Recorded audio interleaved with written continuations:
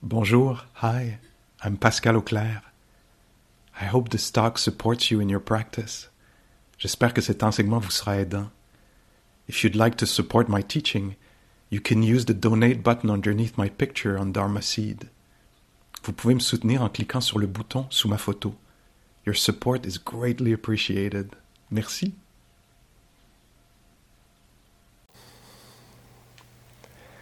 So the plan is to speak a little bit about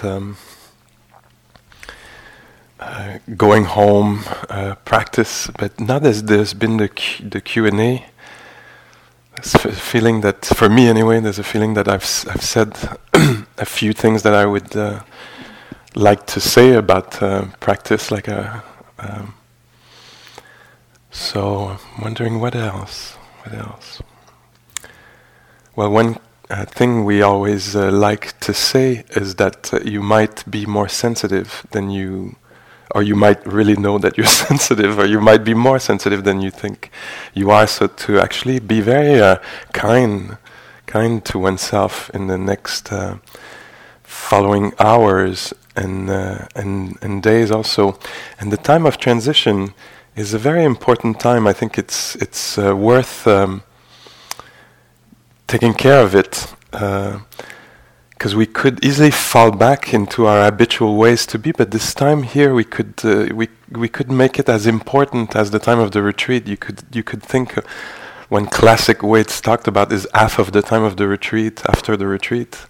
So what would it be here 4 or 5 days to actually allow yourself to reintegrate your life slowly, if it's possible. Sometimes it's not. We're just like, wow, this life is just a waiting, and it's gonna, and so then it can be met. It's we're totally capable.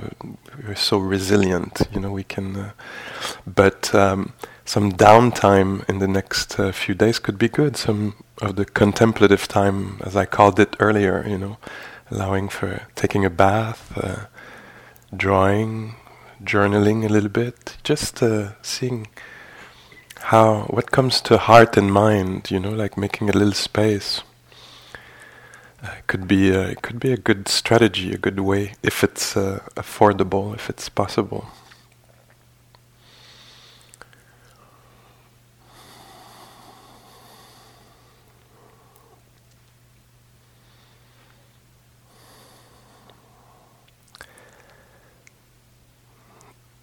The Dharma is everywhere. It's for us to discover it. So sometimes you might have the feeling you're leaving here and the Dharma is here, and at home it's not. But it might not be exactly true. I do remember at the end of retreats here a few years back, it was really hard for me these few hours. I would actually be hardly able to be in the hall. Like I would more be in the back there in the woods or in the parking lot crying, and my main thought was, do not release me yet, like I can still create a lot of damage around me with my thoughts and actions and words, but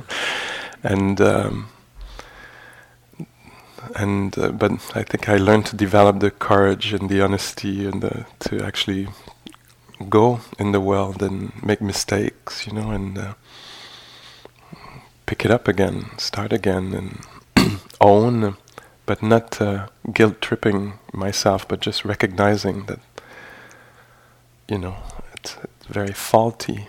I don't know if that's a way to express it. And at the end of one retreat in the last year that I was had the chance to teach with Martine Batchelor, she was talking about her Zen practice in Korea, and she was talking, if I remember well, about like the great question, which is skillful practices they have of the great question. The great question being, what is this? So the kind of curiosity and connection and staying close to what's happening so it reveals itself. But at the very end of the retreats, she talked about the great courage. and so this notion of great courage, that we're called to bring great courage, and she said that for her, great courage was the courage to love oneself, to not postpone this, to not wait, to have the great courage to love oneself now, in this version, And I thought it was a good little thing to send us away with.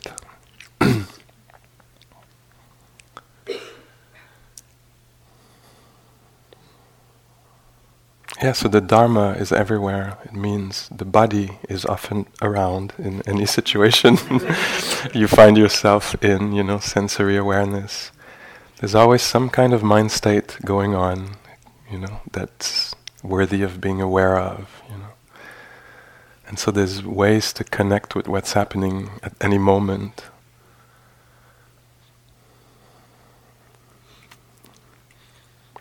Also, again, the encouragement, and some of you, it's at the center of your life, but from my very humble perspective, this invitation to attend to all the systems we're part of.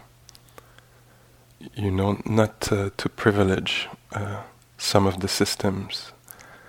And so to make it wider a bit, to consider our impact or participation in the different systems, and with care and honesty.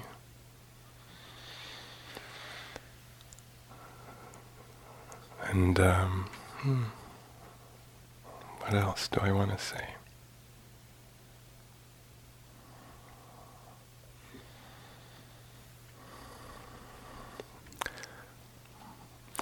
Yeah, maybe just one.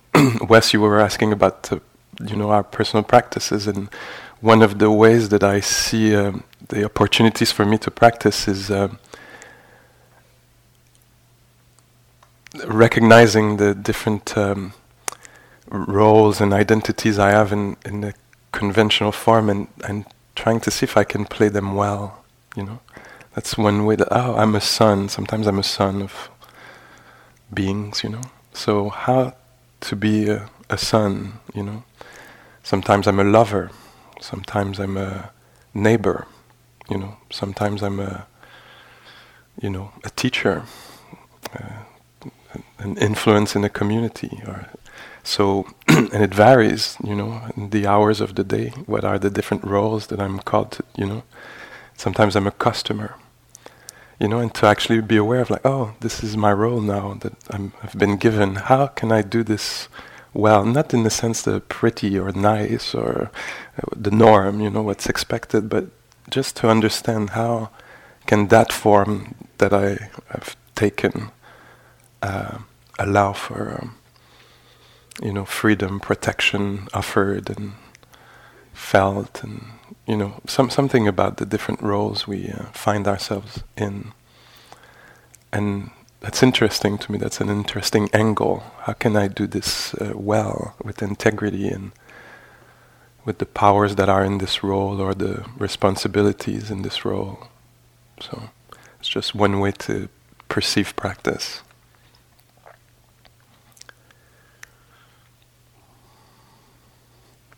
Yeah, and otherwise, just because I have the mic now, just saying that my true feeling is that I love you very much, and I feel very lucky, and I have a sense that we did this really well, that we used the time really well.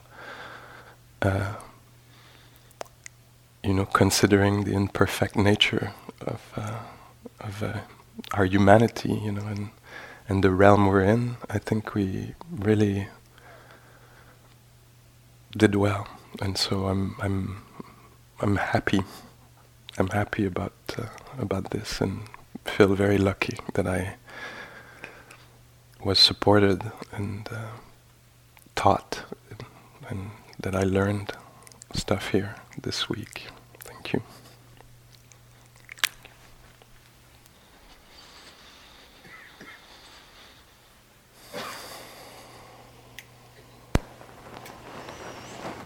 Um,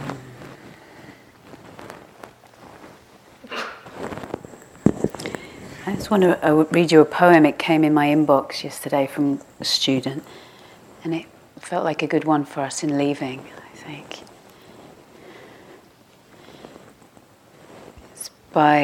It's called New Beginning by John O'Donoghue.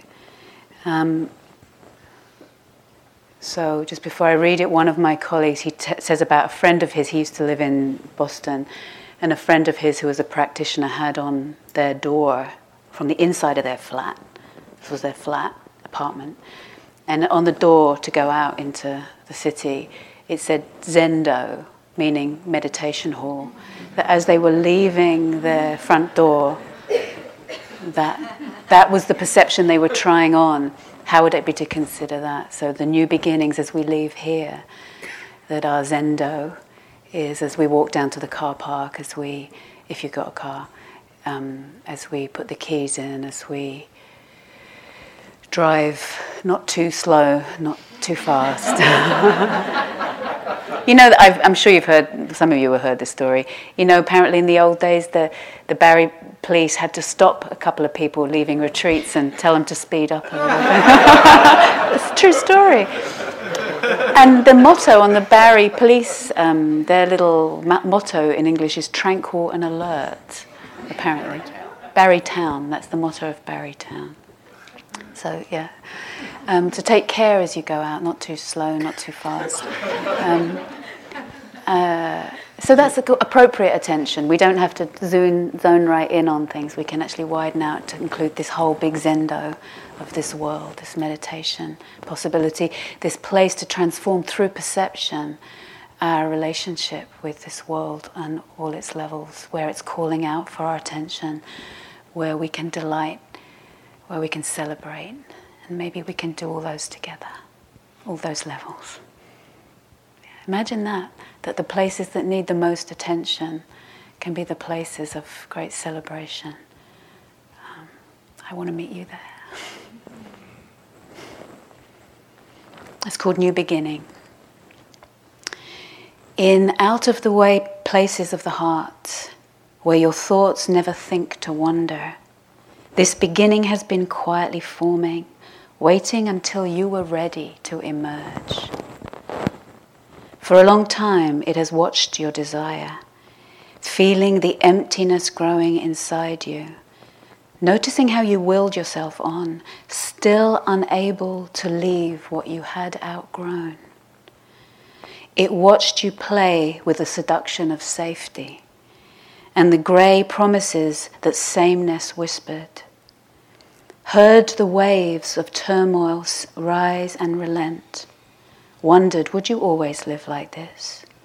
Then the delight, when your courage kindled and out you stepped onto new ground, your eyes young again, with energy and dream, a path of plenitude opening before you.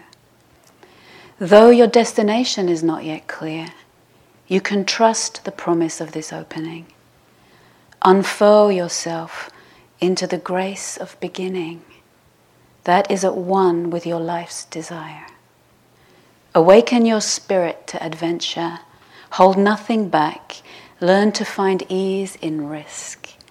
Soon you will be home in the new rhythm, for your soul senses the world that awaits you. Your soul senses the world that awaits you. Thank you, John O'Donoghue.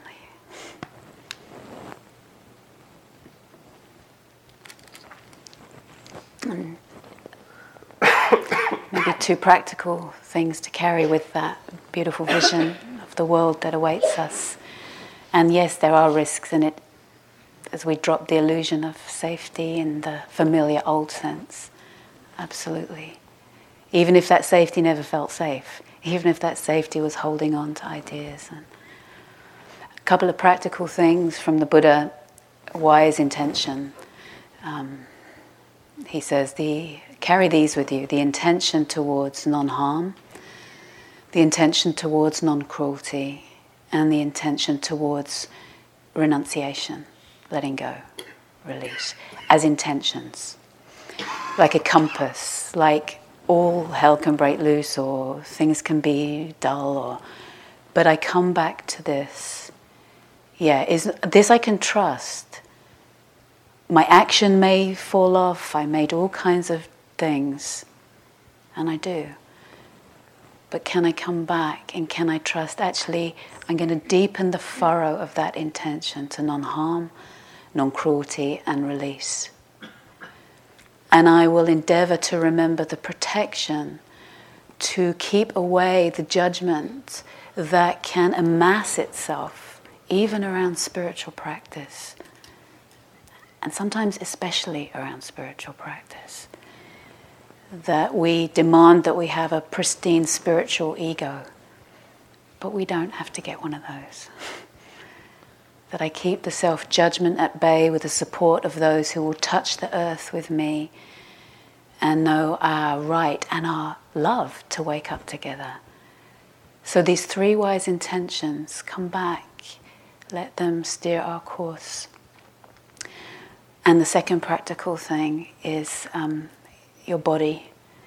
While we have one, this instrument is, we can see all the problems with it, but let's see this, it's incredible. One of my teachers, I keep saying one of my teachers, there's all different people I'm referring to, having had good fortune to have many teachers. I was having a really, really hard time in my life at one point, and I felt like that's enough, can't do this. Body is just too much. I'm not sure I want to be here. And he said, you know what? Practice is 8 to 10 times more difficult if you don't have a body. I was like, huh? How do you know? Like, where have you been? It's like we have a body. This body is incredible. Not only is it's incredible. And sometimes you see that, don't you? Sometimes you know that. Sometimes you know that when a little one is born, if there's enough capacity to welcome this little one, you see, whoa, how did that get there? And sometimes we know it at the threshold at the other end. As at death, we see, good God, a body. While we have this body, for all its bits that we're not happy about, that's just our view. It's perfect. It's perfect for our awakening just as it is. As we release it, return it to earth while we're still here, and we wake up in that. So mindfulness of body, when someone's having a go at you, feel your bum on the cushion. This is 8 to 10 times easier than not having a body. So contemplate this if it's helpful, and it is helpful actually. Contemplate this. It's not an option. Contemplate this, and I really, really appreciate teaching here in the United States. I learned such a lot on all kinds of levels from you. That informs what I do elsewhere and is part of our awakening. And I'm really grateful for having this opportunity and privilege, actually, to teach here with you. Thank you.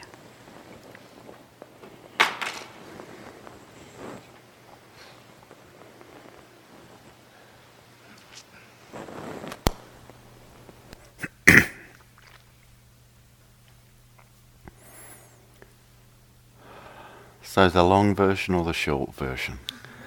That's the question that arises at this point. Or the in-between short and long version. The short version is, it's good what you've been doing here. Keep doing it. Keep doing it. You can. Keep doing this that we've been doing here. And even if it looks different, the momentum that starts to build when we dedicate ourselves to what we really treasure and value is ultimately unstoppable. It's ultimately unstoppable. And I would really wish for us all that we can remember and trust this immense power that is in a human being, and even more so in a few human beings together. What we do here not only changes our lives, but it changes this world. And what we do in our lives going beyond here, likewise. And so it matters. It does matter.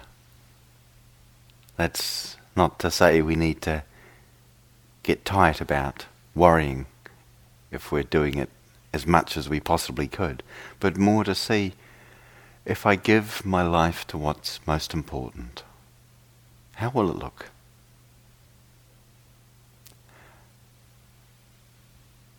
We can know that ourselves. Nobody else can really tell us that, but we can know that ourselves. Perhaps we can know what we don't want it to look like, and if we start to see that, we have to try other things. I've never known what was the thing to be doing, but I've often known what was the thing to not be doing. And then it leaves me with a choice. Okay, I don't know what to be doing, but not that. And somehow out of that process came this. It's really important to respect the power of forms.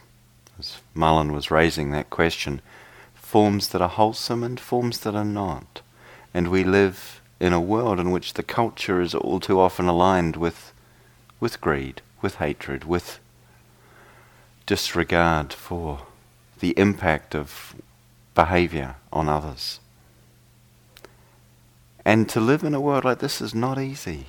So we need to gather together with others who feel the concern and the care that we feel. We need to stand together and speak up for what we love, for what we care about.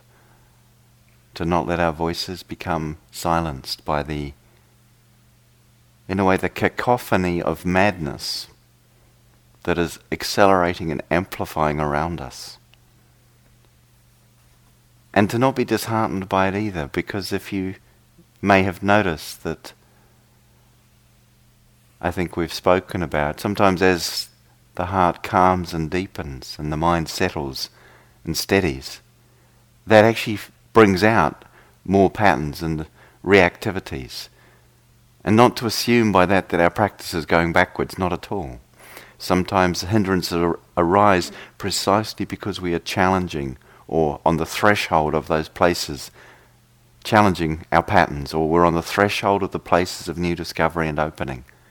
And likewise in this world, I could look at it and say, oh my gosh, it doesn't look good.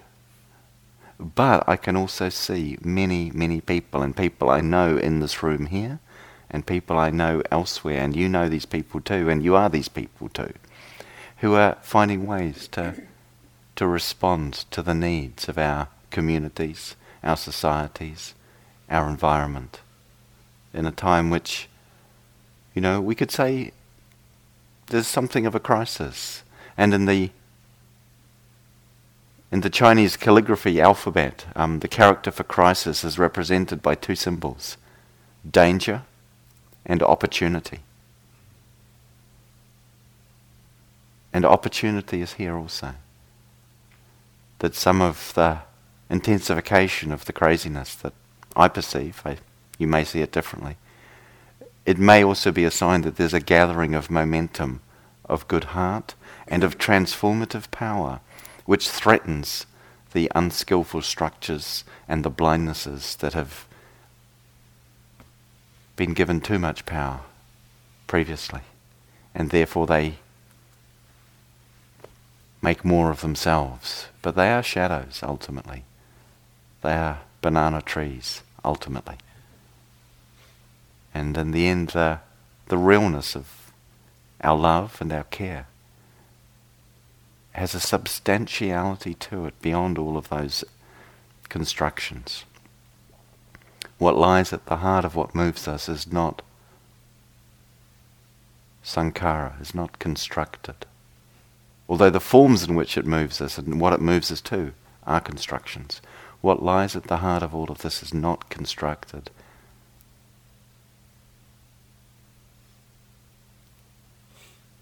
And trusting ourselves as worthy vessels through which this expresses itself into the world. As noble as beautiful vessels in which the depth of care and intelligence at the very heart of what it is that we are finds its way to emerge. It's not an easy journey. No one said it was going to be. It may not be a quick journey, but the directionality is ultimately unstoppable. And we might mess up a little bit along the way. Give yourself permission to get it wrong plenty of times. That's the only way we learn. And yet really trust in what it is that moves you. And nourish yourselves. Find what nourishes you. I say this every time at the end of a retreat. Retreats like this are nourishment for our hearts. We need them. But look what else nourishes you. Being in nature, speaking with like-minded people who may or may not be Buddhist meditators who sit cross-legged watching their breathing. That like-minded people come in many shapes and forms of different persuasions in terms of religion or activity, or no religion or no activity. But we kind of know them when there's a resonance in that sense of deeper caring as the primary orientation, and the interest in bringing that caring forth into the world. The world that doesn't stop at this body but must include it. That doesn't stop at this community but must include it. That doesn't stop anywhere, exclude anything ultimately. This is the fruition of this practice of embodying the awakened heart.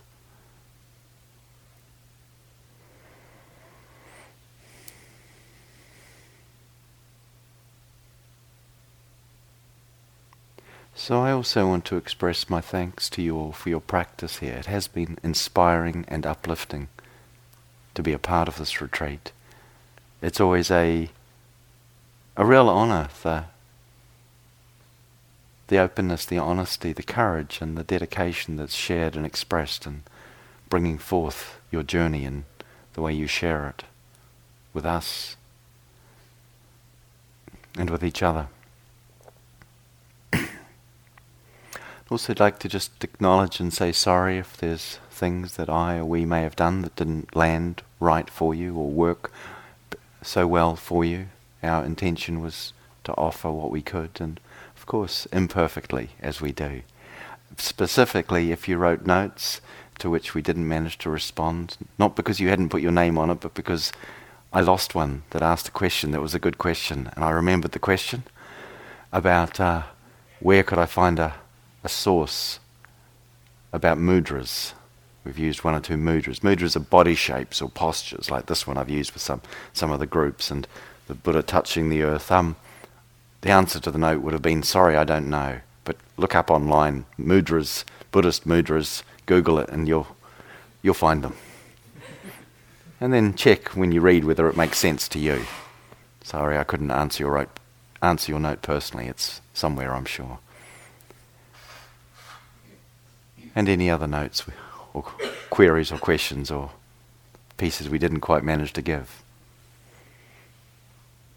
Our wish would be, I think I can speak on our behalf, all to give just exactly what you need. But in the nature of the way things are, we do that just as well or not so as we can.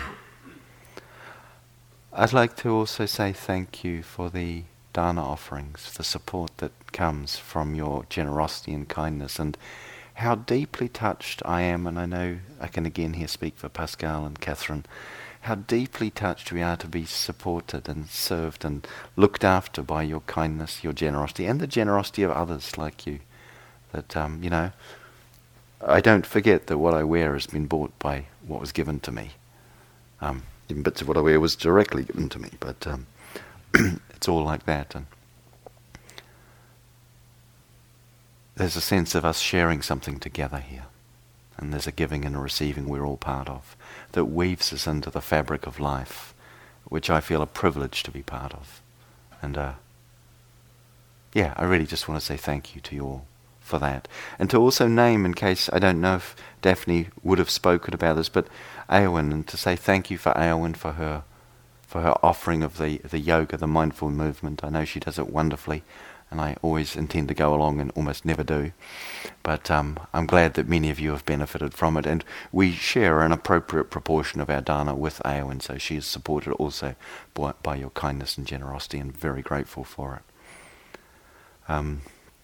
As well as the many acts of kindness, of tenderness, of respect, and of courage that touch and inspire me daily here on this retreat and other places too. But I love teaching here, and I'm really fortunate to have been, it's now 20 years regularly coming teaching at IMS. I feel very blessed by this particular Dharma home, and happy to share it with you all.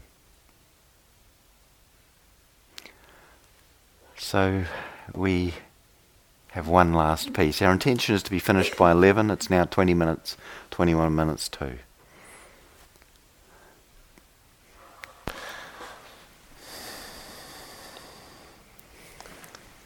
Yes.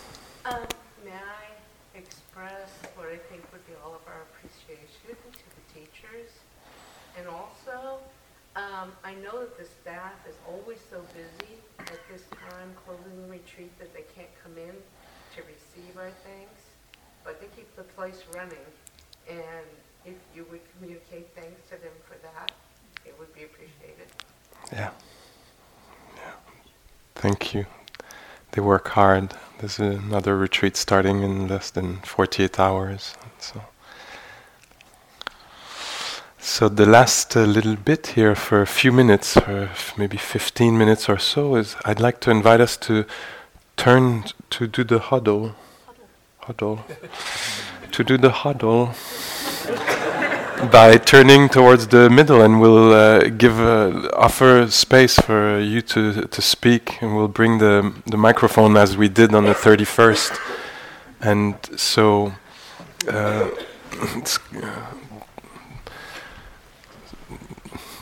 so just very simply turning towards the middle. Even if there's not much a big circle in the middle, it's totally fine.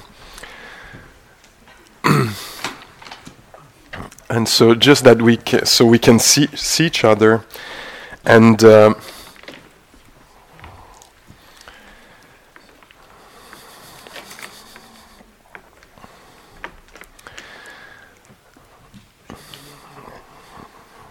and because we have just a few minutes, I would like to invite you, if you come to speak, to actually make it